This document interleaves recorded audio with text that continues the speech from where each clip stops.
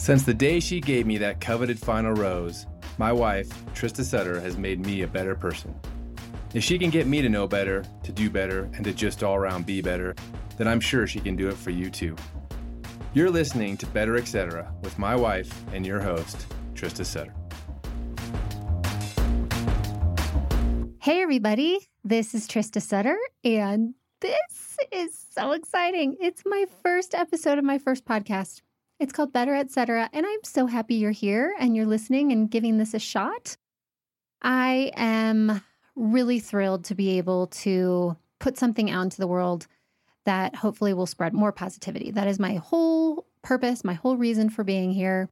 I want to create a community for all of us to be able to come to improve our situations, improve the world, and become better versions of ourselves. So that is what my goal is. And I'm really hopeful and really excited and feeling extremely fueled up to be able to bring you guests from all around the world who have specific expertise or have really cool, interesting stories, something really difficult that they've been through that they can share to help us all be better. And my first guest, who, if you know me, you know him, we are kind of a package deal. We met on the first season of The Bachelorette. We got engaged after taping the show for 6 weeks. Yes, only 6 weeks. And we have been married for almost 17 years, have two beautiful children, Max and Blakesley, who are 13 and 11 currently. And I thought, why not bring the person that you all love to see me with most and be able to share this initiation, if you will, of this podcast. So I am so thrilled to be able to welcome Ryan Sutter. Thank you.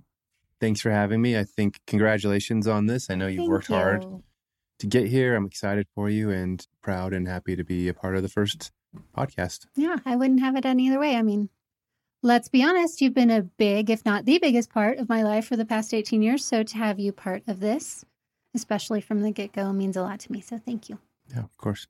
You know, for everyone listening, they might be fans because maybe that's how they found out about the podcast. And I want people to know the real Ryan Sutter, the deeper parts of what makes you you, what makes you tick, besides just the firefighter who played football and writes great poetry, you know?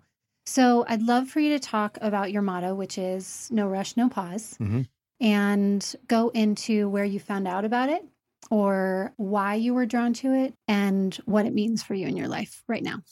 Yeah, I didn't invent it. I didn't, come up with it on my own. I came across it somewhere. It really just stuck with me. It made a lot of sense to me at that period in my life, especially when I was kind of rushing around, or I felt at least like I was always rushing around trying to do something else or, be better at something else, or, even if, every bike ride I went on was all about getting it done faster than the last time, or every hike that I went on was trying to get to the summit as quickly as possible. And so that was exhausting. And I really felt like I wasn't making any actual progress. So, it's weird to say, you go on a hike and you get to the top and that seems like that's the point, but I wasn't really appreciating, each step of the way.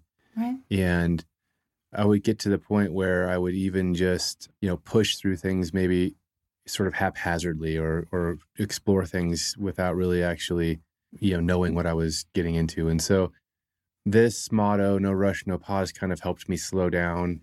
When you're rushing around, time is going by really fast. Mm-hmm. And it's sort of hard to keep up with it. It's stressful. But when you slow down a little bit, you don't rush things, time kind of slows down along with you. It becomes a little bit more of an efficient process. You think your way through things, you absorb things a little bit better, and you find yourself probably further along in the end than you would have if you were, in a mad scramble all the time. So I guess that kind of sums it up. It's really helpful now as I get older, especially. I'm, just not capable of doing everything that I used to be able to do physically or, especially physically. So now it's like, well, maybe I want to do this climb or go on this bike ride that I've already done or start a project that, maybe a larger challenge. And I don't have the same physical aptitude to do it as quickly as I used to do. And I can't allow that to make me not do it just Right. because I'll be discouraged by it or something. So by not rushing it, I can say, well, let's just find some different meaning in that same exercise. So I think a lot more when I go on hikes and walks, and it's actually a really meditative process for me now. And so we all go through stages in life, and maybe when you're young and youthful, you're not meant to slow down too much. But as you mature and you start to figure things out and you figure out life, especially trying to be a good husband and trying to be a good father and trying to be a good firefighter, all these things, it really helps to slow your process down and just take your time getting to where you want to be.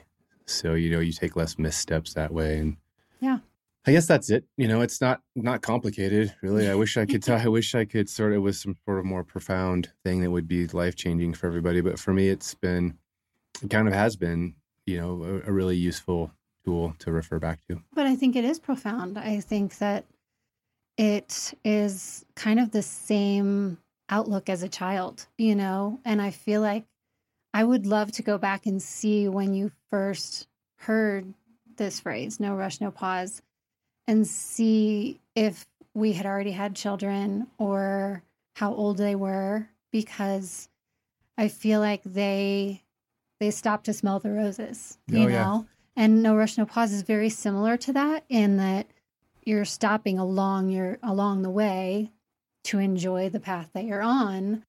And I feel like we have both learned that from our children, is that they have this great big eye saucers, look on the world. At least they used to.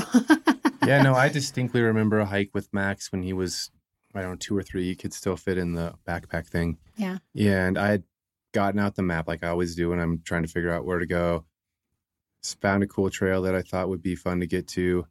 Took Max, and we made it like 250 yards. Right. And I was initially pretty frustrated. I was like, geez, we're never going to get anywhere here. Right. Because Max, at the time wanted to pick up every rock, throw at every stick, throw it, look at every bug. Mm-hmm. Didn't want to stay on the trail. And at that point, I was still in that sort of, kind of point-to-point accomplishment type mindset. And that probably started it without even having heard the words. Just the recognition of, what's happening here is I've had these kids and they're reshaping my perspective. So you're learning just through them, and they're like, because they're seeing all this stuff for the first time. Right. So it's fascinating to them. And I think I and probably others take that for granted and think, well, we don't look at all the sticks and rocks and bugs, and they're really actually pretty cool if you do stop to do that, and kids make you do that. So Max kind of, probably was the first person without even knowing it to start showing me the importance of slowing down a little bit and not stopping, but moving forward. Slower. Yeah. But enjoying the ride. Right. Yeah, exactly. And I think it's also important to note that you are a pretty competitive person. I mean, you've played sports your entire life. Mm-hmm. And I feel like it's not a bad thing to have goals and to want to reach those goals, and sometimes to want to reach them quickly, especially if you're competing in a marathon or a triathlon or whatever you were doing, 10 years ago. So I think it's worthy to note that you are a competitive person, and there's nothing wrong with that. But I feel like there's a way to be both. There's a way to be competitive at heart, but also enjoy the path and the training to get to the top of the mountain. Yeah, no, I honestly think it goes hand in hand. Obviously, you remember when I tore my Achilles tendon. Oh, yes, I remember. I had been heavily into triathlons and then decided to go try to play in the NFL again. Mm-hmm. And tore my Achilles tendon in New Orleans Saints training camp. The doctor told me what had happened was Sorry, we do that all the time. I had, over the course of training for triathlons, turned my tendons into a particular sort of, morphed them into endurance tendons. Mm-hmm. And then I was rushed right into explosive movements again, and it didn't work out. So no, it did not. Even when you're training for something, for example, if someone just wakes up and says, I want I want to somehow bench press my body weight or twice my body weight. Well, you don't go out and do that. You don't just go down to the gym and put it on the bar and go. Yeah. You don't lose weight, in a day. Mm-hmm. You take that no rush, no pause approach and put some perspective behind it and say, all right, well, I'm going to start with, an eighth of my body weight, or I'm going to start with 1 pound, and I'm going to go from there and appreciate those accomplishments along the way with an eye towards the greater accomplishment. And so you can still be competitive and you can still want to get better. And it's hard to not, if you want to lose weight, you want to lose it now. Mm-hmm. Or if you want to get stronger, you want to get stronger tomorrow. Like I'm in the middle of trying to re-strengthen my legs after the Fire Academy, and I want the strength back now. But I have to understand that if I go down and just blast my legs, well, I'm actually going to take a step backwards. And so it applies to even the most ambitious, competitive people. Mm-hmm. It's just kind of how you apply it, I suppose. But right. You can still go hard. You can go pedal to the metal in life. I don't think you or anyone would say that, we're not still that way. Oh, we are. Sure. We're still charging pretty hard, but just enjoying the process too. Yeah. And I think another component of that, who knows? I don't know if this is true, but when I had my seizure, it definitely made both of us look at life as a gift and that it's a short life. Yeah. And we need to take advantage of every day and try to enjoy every day as much as possible because we don't know when our last day and is relax coming. a little. Like that seizure is a great example of you being so motivated to plan and plan and plan and go and go and go and maximize this trip. Yeah. And your get super body stressed out along the way. Yeah. Well, it's the same thing with the Fire Academy. And that was not my or anyone's fault, but you go and go and go and you're up at 3:00 in the morning and you're trying to get to bed by 7:30 just so you can get some sleep, or, mm-hmm. You're cramming all this stuff in and you're putting your body under all this stress. And in your case, you had the seizure. Eventually your body's going to be like, all right, if you're not going to slow down, I'm going to slow you down. Yeah. Yes, we are going to slow you down. I mean, I'm going through the same things is where you can only ask yourself to do so much. It's like, you can go out and get the best sports car in the world and just hammer it. But if it runs out of gas, it's going to stop. And you just can't. Yeah.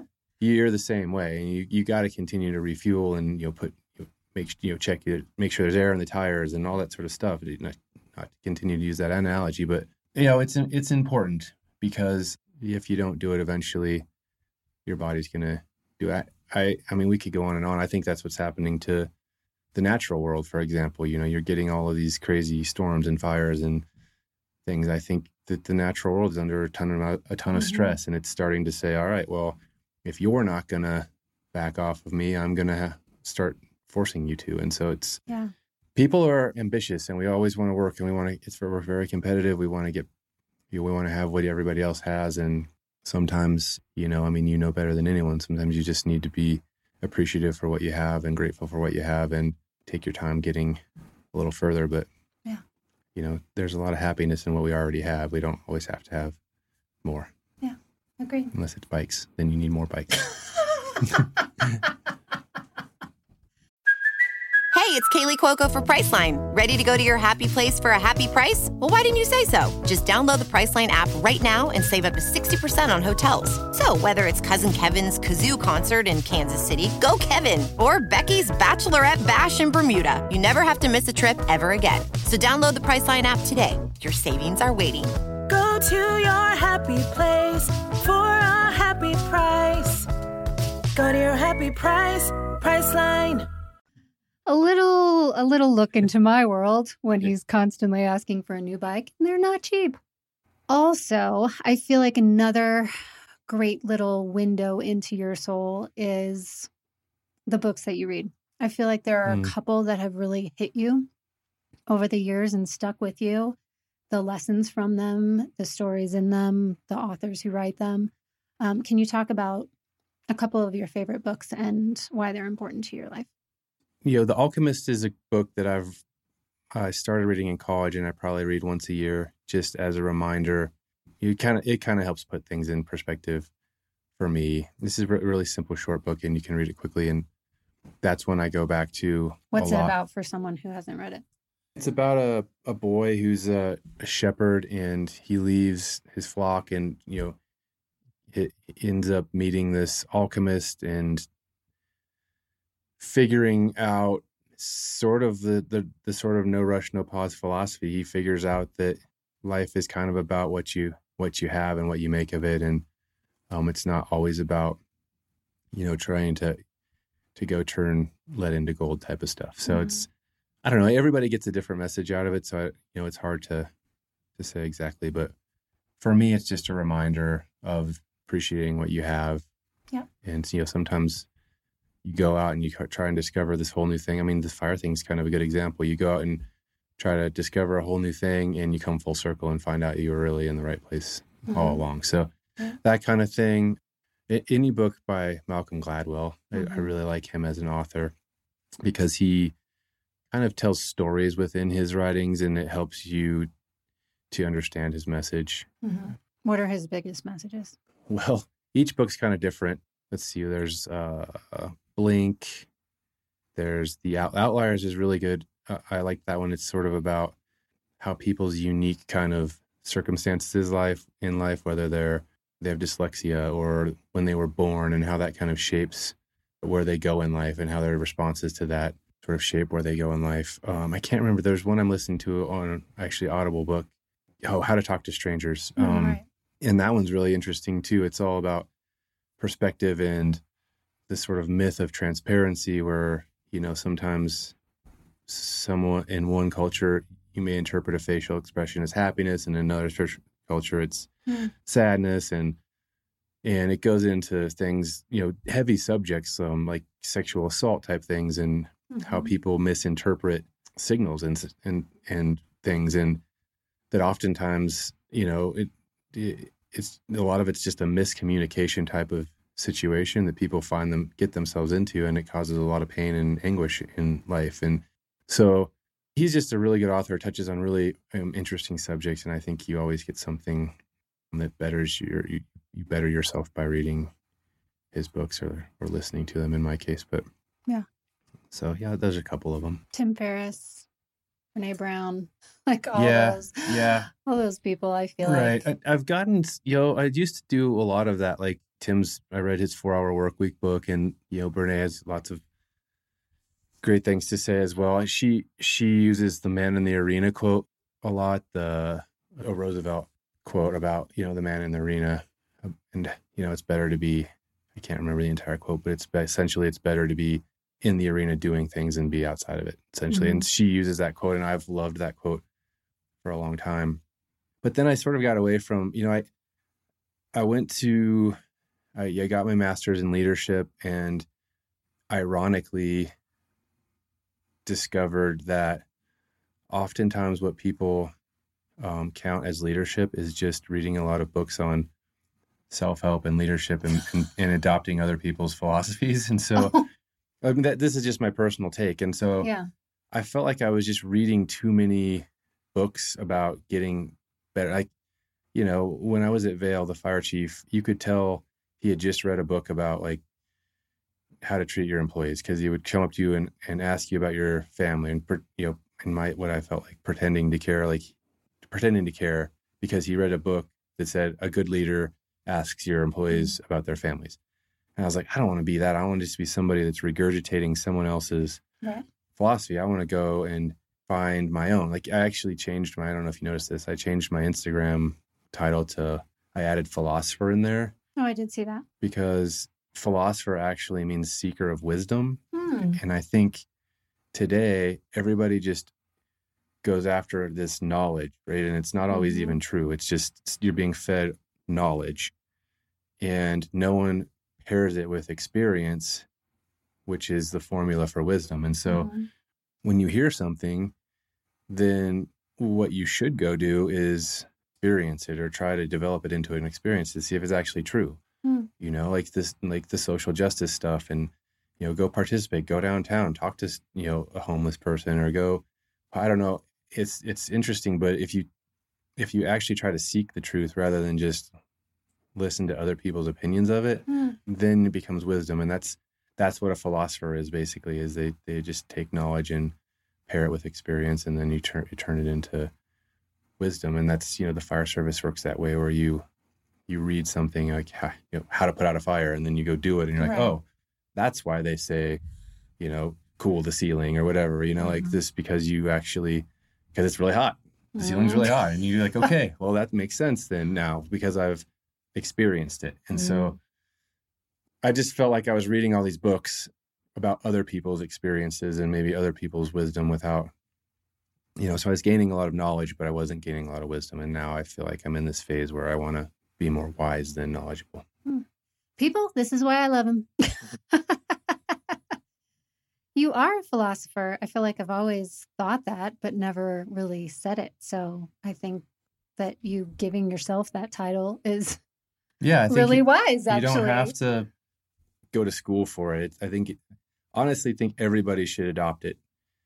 If everyone had took that attitude, that a philosopher's attitude, a large majority of philosophers over time were walkers. Like they walked to think, to meditate.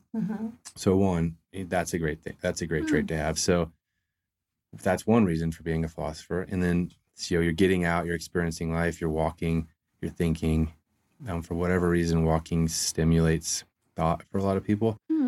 So, if nothing else, that's a good reason to be a philosopher. And then the whole seeking wisdom thing, so you can just be a more sympathetic or empathetic or understanding, compassionate person is the other part of it. And, I think I'd always thought, well, you have to go get like a master's in philosophy and study all these, Plato and Socrates and all these people. And you don't. You just go out and take what you know and apply an experience to it, and be a student. And you're a philosopher. Yeah. So it's easy.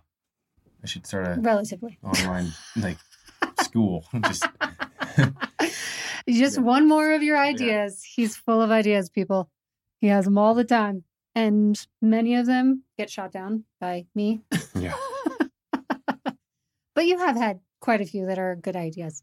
Yeah. And so I think one of those is for all of us to embrace the title of philosopher, to be a student of life, to want to become wiser and experience life as much as possible. So yeah, I think that's great. I think that's actually an actionable tip for anyone listening. Just the walking part. Yeah. Get out there and walk, not just for your own physical health and well-being, but for your mental health and well-being. And maybe you stimulate. It's almost impossible to do it without thinking. Like you can't. Right. And that's actually an exercise that the Native Americans would try. It's called fox walking. And they would walk incredibly, incredibly slow. No way. So that they weren't thinking like, a half hour to walk 20 yards or something, like really slow, paying attention to every movement, every sensation, like meditative walking. And that it's like meditation. Like you try to meditate and all you do is think. So there is that side of it where you could try to go for a walk and not think about things, but not, inherently when you go for a walk, you're going to think, the things that are on your mind, you're going to think about them. And that's pretty healthy to kind of think about it, maybe get it off your mind or come up with a solution or, maybe determine what your next actionable steps might be. But, and then every now and then try to just walk 10 yards in 15 minutes and see how hard that is. It's a real challenge. There's the exemplifying the no rush, no pause philosophy. Is so true. Okay, try to walk across the instead of going around the block 3 miles, take the same amount of time and walk across the driveway. Oh my gosh. Pay attention to every sensation. Yeah. It's interesting. Talk about impatience. Hello, right here embodied in Trista Sutter. I think you'd find it fascinating, especially if it's windy or like if it's, sprinkling or snowing or something, and then you hear the snowfall. You get it a lot when I go like skinning up the mountain in the snow, like you hear the snow and you feel it and you feel this, your sweatiness and the snow melting. And it's pretty crazy how heightened you can make your sensations, your senses. Yeah. Cool. And for anyone out there listening who doesn't know what skinning a mountain is, you're basically climbing a mountain in skis. Yep. You put, what are called skins on the bottom of your skis that give you traction to ski up the mountain. And then you take them off at the top, peel them off at the top, and ski back down. It's hugely popular up here. So I want to get to the main reason why I wanted to talk to you today, because so many people are asking me, and I'm sure you on social, about your career change and why it happened and all that. So going back, you gave 17 years of your life to the Vail Fire Department. And I'm not going to put words in your mouth. You can tell me what happened, but I feel like it was time to move on. Mm-hmm. And so you did the VCB thing, and then you moved to Denver Fire. So tell me about that path. Well, going all the way back to the very first day, I decided to become a firefighter. Yeah. That there was just something appealing to it. Like you said about the podcast, there was something about it that resonated with me. I was always into team sports. It seemed right in line with that. It was adventurous. Every day was different. In so many ways, it just spoke to me. So I joined on with Vail and continued to work hard there and enjoy the process and made a ton of great friends and had a ton of really good experiences. And then I got to the point, like you said, where it just, I was losing the desire to show up to work. And I still showed up, but I drove a little slower to work and I dreaded kind of what the day held. You would stress the night before. Yeah, it wasn't an enjoyable career anymore. And despite the fact that I still worked with some great guys, the environment at Vail had changed, the leadership had changed. It was just a place where I didn't feel as at home as I had in the past. Mm-hmm. And I took that as a need to get out of the fire service, that maybe I had seen too much or done too much and that this was having an emotional impact on me. Maybe there was PTSD that was starting to show up. And I went through a lot of different processes to look into that sort of stuff. And then ultimately decided to leave a great friend at Vail Custom Builders, who I play hockey with. And he, generously offered me a position I probably wasn't qualified for, but he was willing to let me work into it. And so I took that job and started project management and working with him. And I feel like we should go back. Your dad was an architect. You studied architecture. I worked in construction in college and in the summers. I have an architecture degree. So I have some background. It wasn't like I was just jumping into something completely different. And you love looking at houses. It seemed, on the surface, it seemed like a great thing. Right. And after, you probably remember this, the very first one day, I showed up one day and I was on a project with a great, it was a great custom home built for wonderful owners who I'm still friends with. And I drove home and was like, what have I done? I just this is not what I thought it was going to be. And I kept showing up and kept trying. And I told myself I was going to give it at least a legitimate effort. And several months went by. My boss, Ted, gave me a lot of different opportunities in a lot of different areas. I think I did well in all of them. I don't feel like I was bad at the job. I just didn't love it. And he could tell that. And we had a lot of conversations about it. And eventually I sat down with him and I told him I think I was going to try to go back to the fire service. So I started looking back into that. And what solidified it was I went to go get, I think, a cancer screening, like a skin cancer screening at the doctor's, and you had to fill out the application and it asks you what your profession is. And for the first time in 17 years, it wasn't firefighter. And it was like, whoa, that's not right. It should still be firefighter. Mm-hmm. And so that's when I started looking into it. And I thought, if I'm going to go back at this, I was 44, I think, at the time. If I'm going to do this, I'm going to take it as far as I can go. And to me, that was Denver Fire. Mm-hmm. They're one of the best departments in the country, the state for sure. Their culture was something I was looking for, something with more history, where firefighting was the main focus, performance was the main focus, someplace where I would really have to earn my position. And so I started completely over. And there's a lot more action. And a lot more happens. It's the big city. you're dealing with things you just don't deal with in Vail. I hesitate to say it this way because I think I have a tremendous amount of respect for the guys up here working the job, but you just feel like you feel more like a real firefighter. Yeah. The job's the same. It's just, there's just way more of it. Well, and you're a firefighter. And in Vail, how many fires did you have? You probably could count them on one hand, right? Yeah, no. Not to say that you don't get a lot of good things in Vail too. No, but, of course not. But yeah. down there, anyway, so I just said, you know what, firefighting is what I was meant to do. That's where my purpose is. I'm going to go for it as aggressively as I can. And so luckily there was an application open at Denver. So I applied. I also applied back at Vail and then at Eagle River Fire, which is a neighboring department to Vail's. Was offered jobs at both of those first. It was really difficult to turn down Eagle River's job because I have a tremendous amount of respect for their fire chief and their guys. But I knew that Denver was still a possibility, and I didn't want to take a job that I knew I might be leaving shortly after taking it, especially with the new department. And so I had an opportunity to take a position at Vail that had just been vacated by someone who left. It was a relatively easy transition. I was familiar with it. It seemed to me like a good place to be. And if Denver didn't come through, then it wasn't a bad place to land. But then Denver came through and I left Vail. Initially it was a difficult thing to do. Things happened when I left that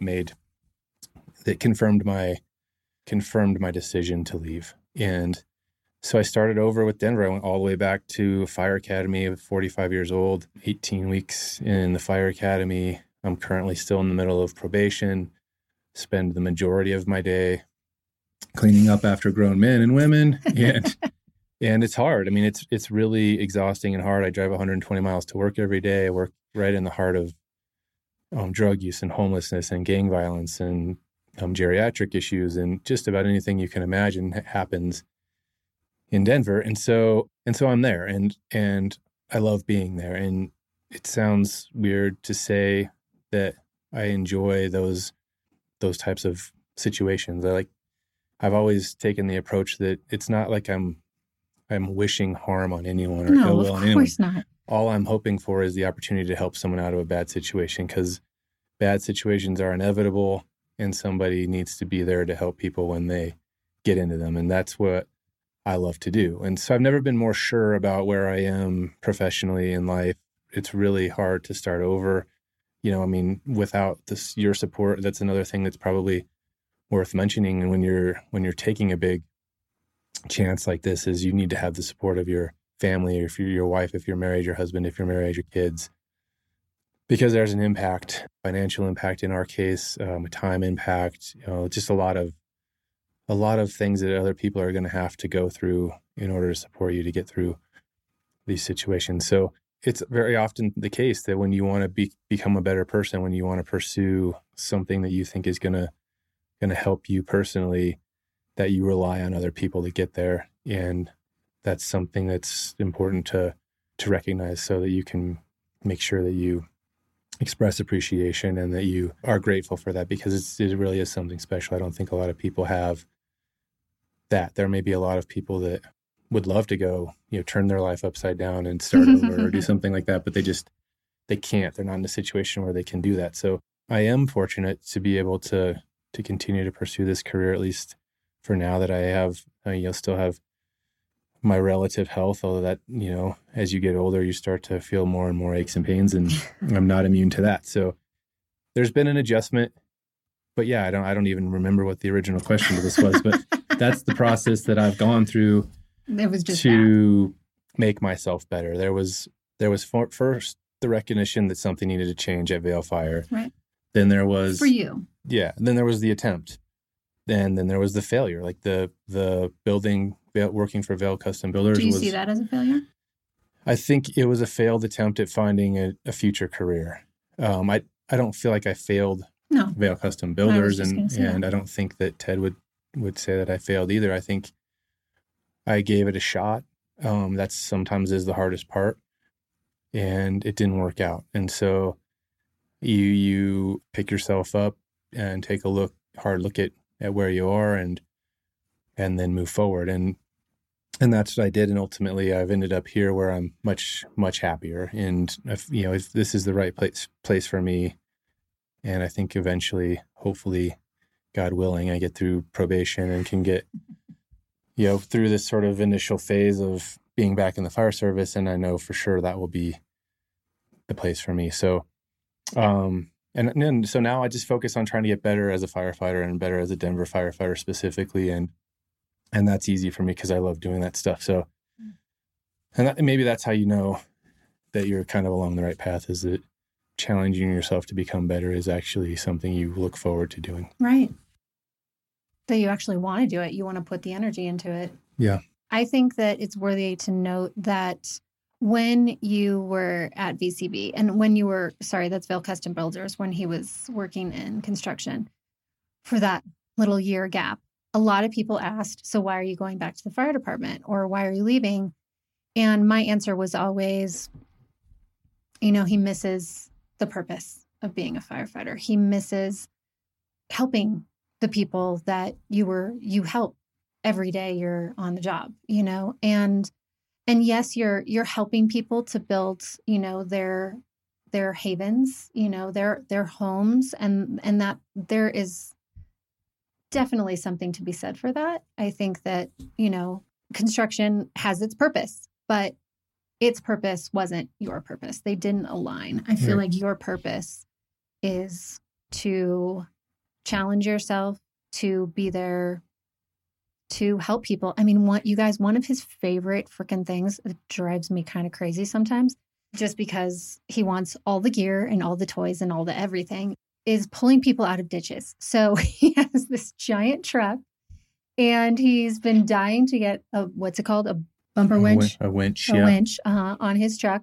which I'm like, but you don't even need it because you pull people out of ditches without one. He loves doing that. It's like his favorite thing. If he ever has to pull someone out of a ditch, he's like on cloud nine. Yes, Yeah. It's true. So you have a heart for helping people. And I think that people need to know that your decision came about to go back to the fire service after taking that break because you missed the purpose, correct? Yeah. I think I actually gave this speech to the recruit class when we graduated. Oh, that's right. And it was about that. Like while I was building homes, I was constantly searching for components of the firehouse to integrate into that process. So how could I, rappel off of a roof to access, clean a window, or like, how could I help this person with a certain task or whatever? And then I'll never forget when I did decide to leave. And this was kind of what the basis of my speech was about, was that when I told the kids and I told them, hey, guys, I'm going to leave fire service and go into building houses. Blakesley, I think, was 9 at the time.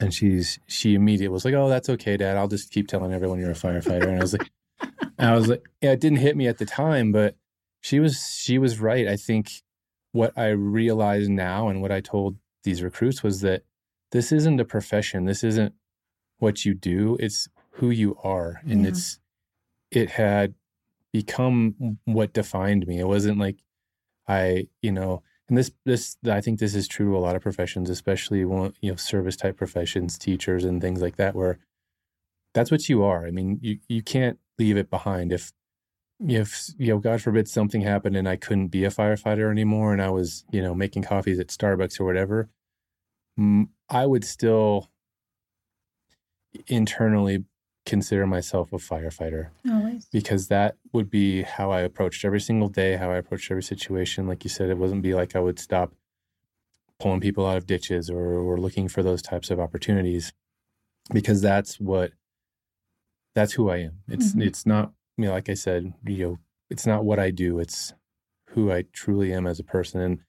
And that's pretty cool to realize when you do, because I don't know that many professional people actually have that sort of good fortune where, maybe they do, but like if you're a home builder or if you're a lawyer or whatever, do you relate to that profession on an intimate level like you do with the fire service? I don't know. Or is it Or is it just a job? Yeah. Are you, do people ask what you do and you're a doctor, or you're maybe not a doctor so much? That seems like another one that you could probably be a secretary. Yeah.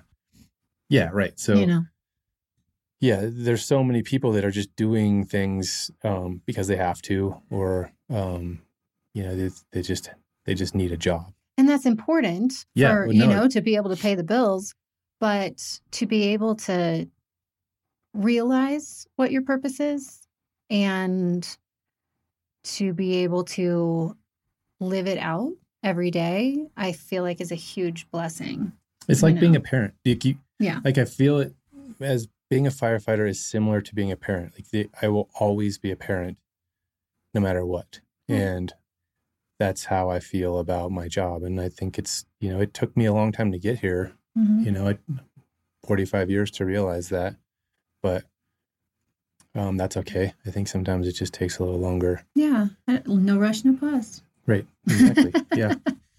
There was a point in time when you were really struggling mentally, like before when you were at Bell Fire. And I feel like we both had thoughts. We might have even talked about it. I don't know if we actually did. But whether you were like going through a what do you call it? A midlife crisis or, right. Something like that. And you just kept moving forward and trying to better yourself and opening or not keeping a narrow-minded focus and opening yourself up to possibilities. So what I think moving into that, I feel like that is one of your strengths is being open and knowing who you are truly. But what would you say to people out there who are looking for either their purpose or aligning their purpose with their career? Well, I hope that people, when they tune into this podcast to find ways to become better at various components of their life, that they remain open-minded, because some of the stuff that probably people say won't resonate, completely with them. But I think, part of the situation that we're in today in the world is that there isn't a whole lot of open-mindedness and willingness for people to allow differences. And the answer to your question is, I think the most important thing is to be willing to fail. Failure has become, has turned into a word that's somehow seen as negative. Right. And it isn't. It isn't negative. And I think I don't remember exactly, but I feel like if you look back to the roots of where the word failure comes from, I think it's something like just like trying again or something simple like that, where it doesn't mean that there's no shame in it. It's so when people are contemplating whether it's a career move or having kids or getting married or whatever, anything that takes some gumption, they just need to realize that it might not work out. It might not.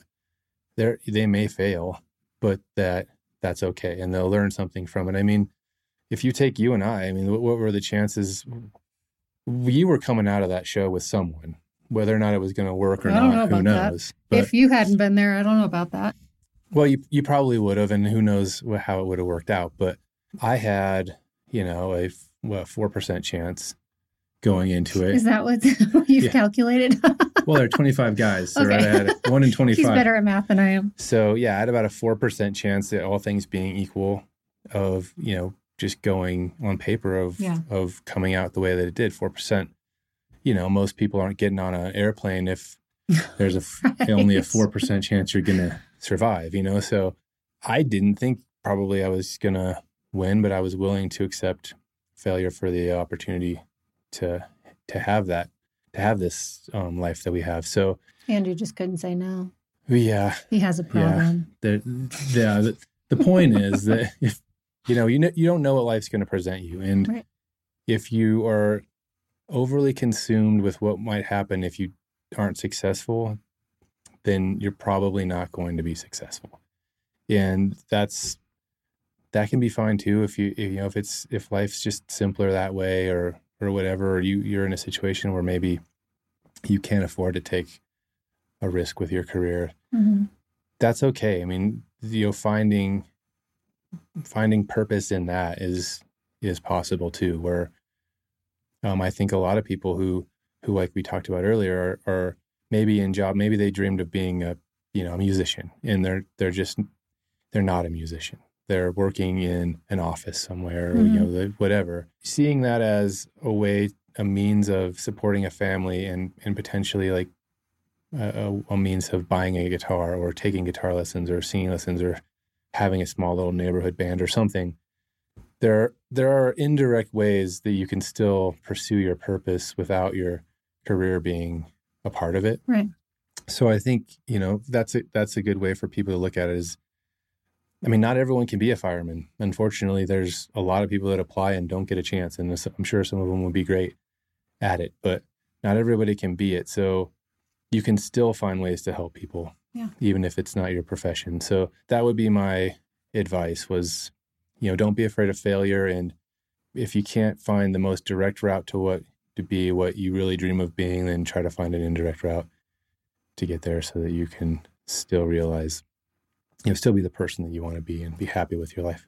What about for like younger people who, they're kind of looking for their purpose. They're looking for what they should do with their life. I feel like we've talked to Max about being a firefighter, and the attributes or the benefits that come along with it. And, that seed has been planted, and who knows where he'll end up. I have no doubt it will be something fun to watch, and, I'll be proud of him, as I know you will. But what's your take on like actually getting there? Whether it's through internships or whatever, how did you know at the start, did you always have this romanticized view of firefighters, or how would you recommend for people to actually find that purpose if they're struggling, or if they're young and they just haven't had the life experience to know kind of the different directions to go? Yeah, well, that was the situation I was in. I obviously went to school and got an architecture degree, but I played football and was drafted, and football was really what I really loved to do. And so I got an opportunity to play that very briefly professionally, and then that ended. So there was this passion that I had had since I was in fourth grade that was gone. And I was, I had to find something else to do. Yeah. So I kind of looked back, looked within myself to see what types of things had appealed to me when I was really young. And I would say a large percentage of young people are kind of attracted to firefighters. Like it's the big trucks and like kids just like firefighters. There's water and you get to spray stuff. Women do too.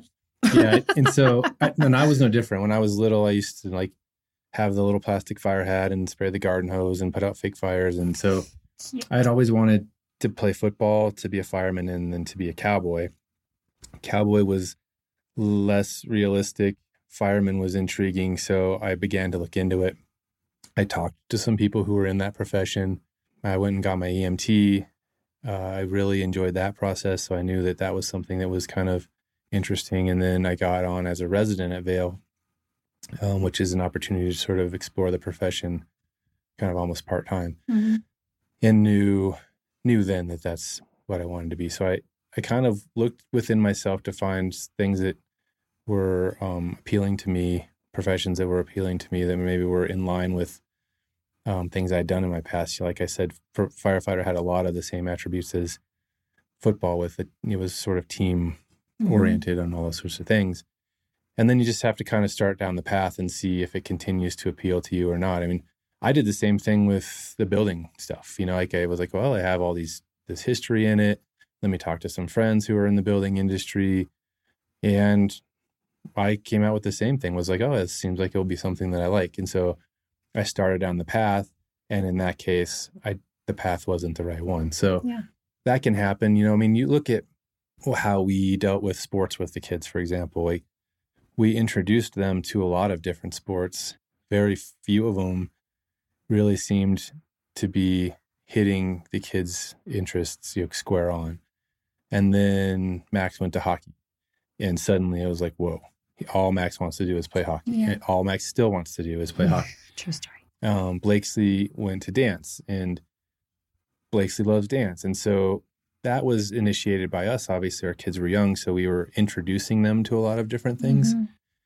But there's no reason why someone can't do the same thing, sort of take that sort of initiative themselves. And if you have curiosities, like if you want to be a fireman, then go for a ride along on a fire truck and see what it's like. See if you really do enjoy it, or get an internship, or get a part-time job, or just call someone that, maybe is in a profession that you're interested in, see how they like it and how did they get into it. And maybe that can sort of provide some insight into whether or not you would like it, or how you even get there.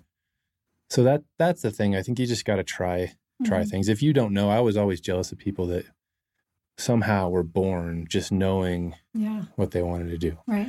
And then they just 100% full speed ahead towards that.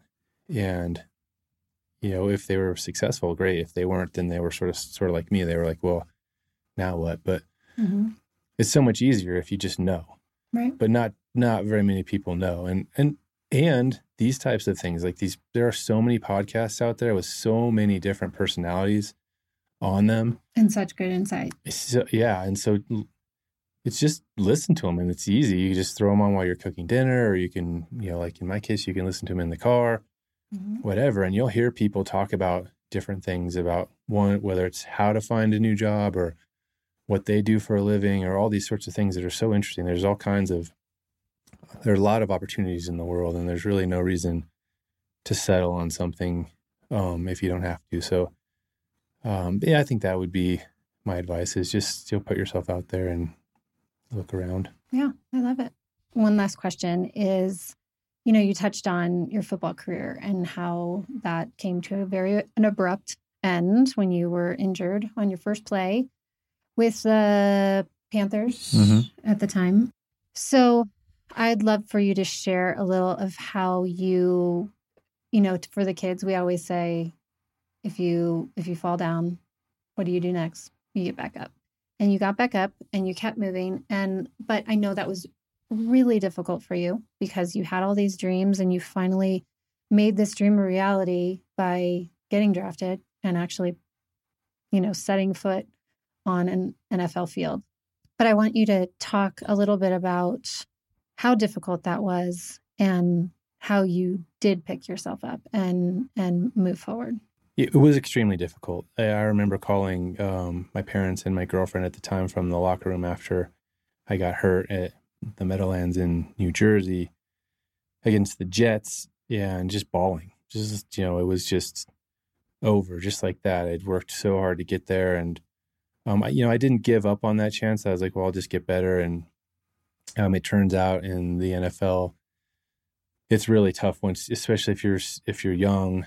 And I wasn't by any means a superstar, so there were 100 people in line behind me, and so I got, I had surgery, I rehabbed, I worked through the injury and got better, but by that time the team had moved on. They released me. I was demoralized, frustrated. I lost a lot of the passion for the sport through that process. Had to find a new perspective, essentially, and that's, I guess, what I focused on. I had worked so hard to get there, and it was taken away. And what I did, which I think was valuable, was I had always been so disciplined, regimented. Everything was always so scheduled. I left the country and went to go. I had a good friend who was in Costa Rica studying Spanish, and I just went down and hung out with him for like a little month or 6 weeks or whatever it was. And I had no schedule, and I left. I gave myself no rules or inhibitions or anything. I just sort of tried to learn how to surf. I tried to learn how to speak Spanish. I just traveled around. Everything at that time was super inexpensive, so you could kind of get through. You could stay there for a long time. And I just sort of unwound and took the time to put perspective on my situation, to realize that, yes, it didn't work out, but I got pretty far, and that I had done done a lot of things that a lot of people hadn't been able to do. And I tried to sort of pick myself up that way. And that while at the same time, kind of contemplating my next move. And that's where, I started thinking about, what career I wanted to do next, and, talking to people about that, and, just trying to formulate a plan. I was fortunate enough to have the opportunity to go back and play a little more football in Europe, which bought me a little bit more time, which was actually a really good way to go out of the profession, because that environment was much less serious than it was NFL Europe, but it wasn't anything like the NFL in the United States, where, our practices were more relaxed, our games were more relaxed. It was a lot more fun. I was in a new country.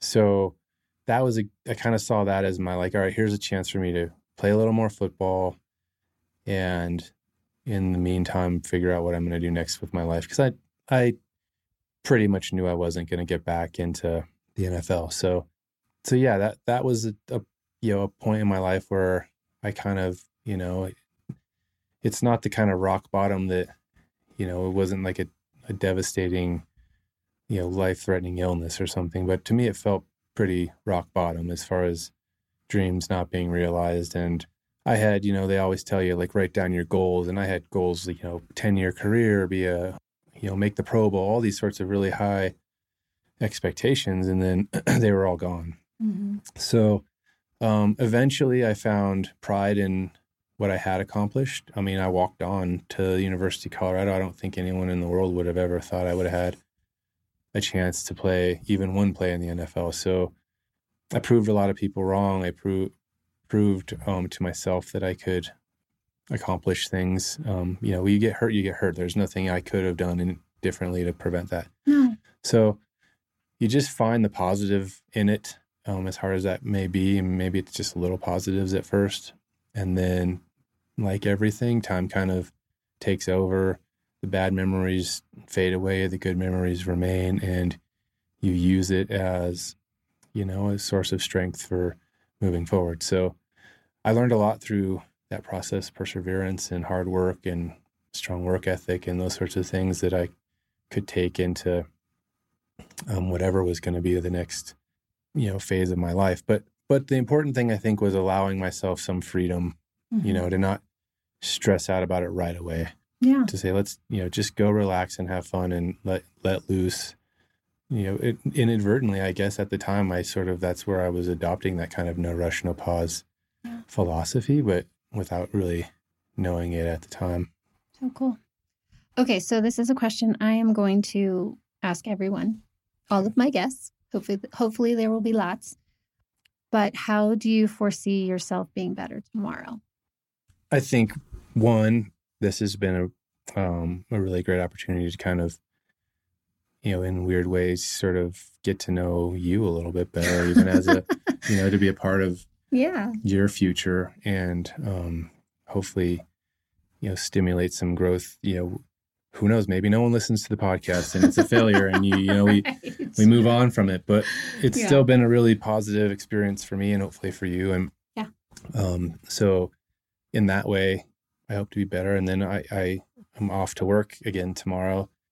So at the firehouse, I always try to do something to make myself better, do something to make the station or the engine that I'm on better, and do something to make the fire department in general better.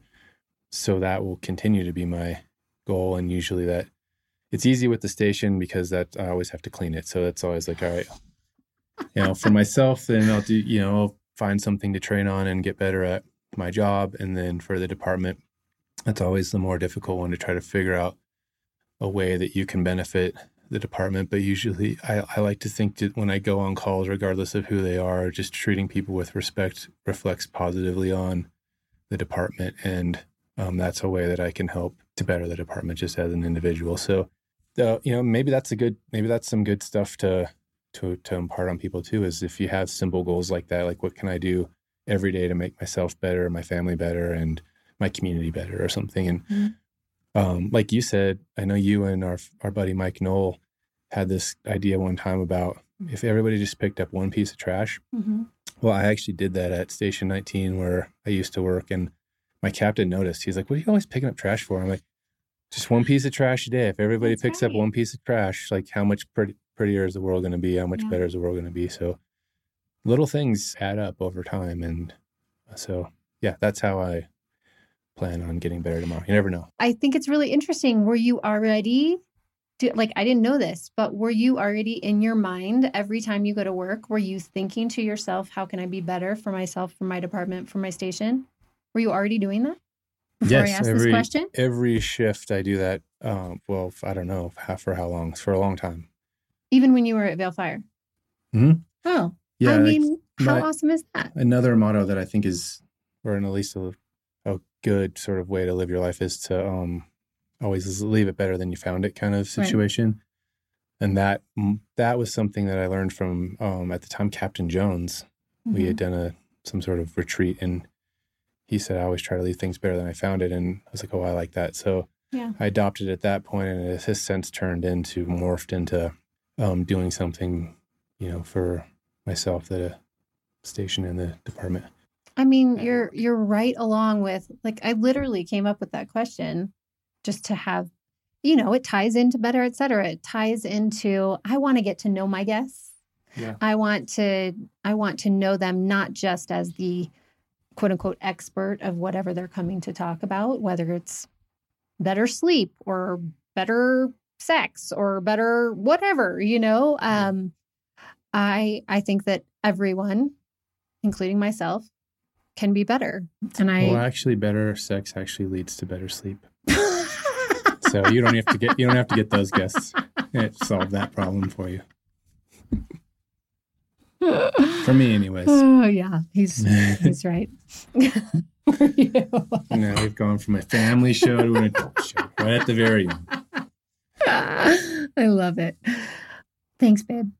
Thanks for having me. I love you. And you can get desperate for a guest sometime. You know where to find me.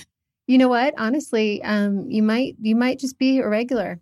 Who knows? Let's listen to what the people have to say after this airs. And but yeah, I'm so glad everyone listening got to hear his stories and your outlook and your journey through your career. I mean, there's so much more we could talk about, obviously, after 16 years of marriage and a year before that and 2 kids and 3 dogs over our marital lifetime. Yeah.